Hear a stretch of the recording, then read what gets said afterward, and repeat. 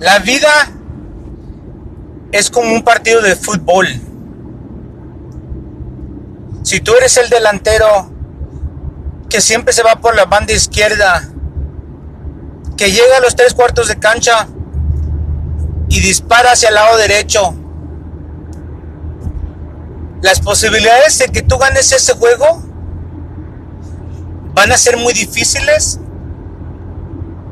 porque ya el equipo contrario sabe lo que estás haciendo, sabe lo que vas a hacer y te va a bloquear, te va a parar, va a poner el portero a donde sabe que la pelota va a llegar.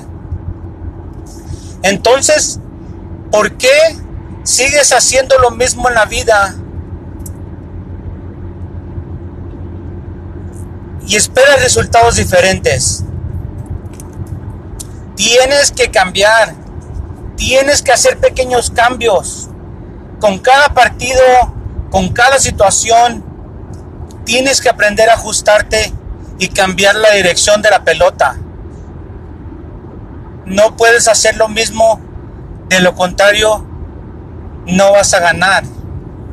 De lo contrario, no vas a hacer más de lo que estás haciendo.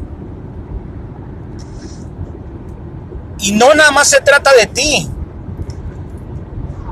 Son muchos otros jugadores que dependen del triunfo.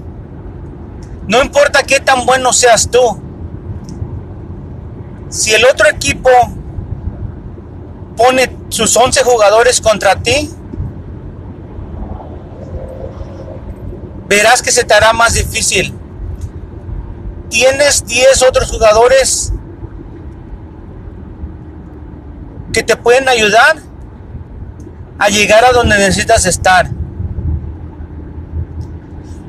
porque cada de uno de ellos tendrá una función diferente, y mientras todos se muevan diferentes, mientras todos hagan algo diferente en cada juego, las posibilidades de que ganes serán muchísimo más altas. Y no a veces se gana cuando se es el mejor, pero cuando le pone uno más práctica, cuando aprende uno más. Tienes que aprender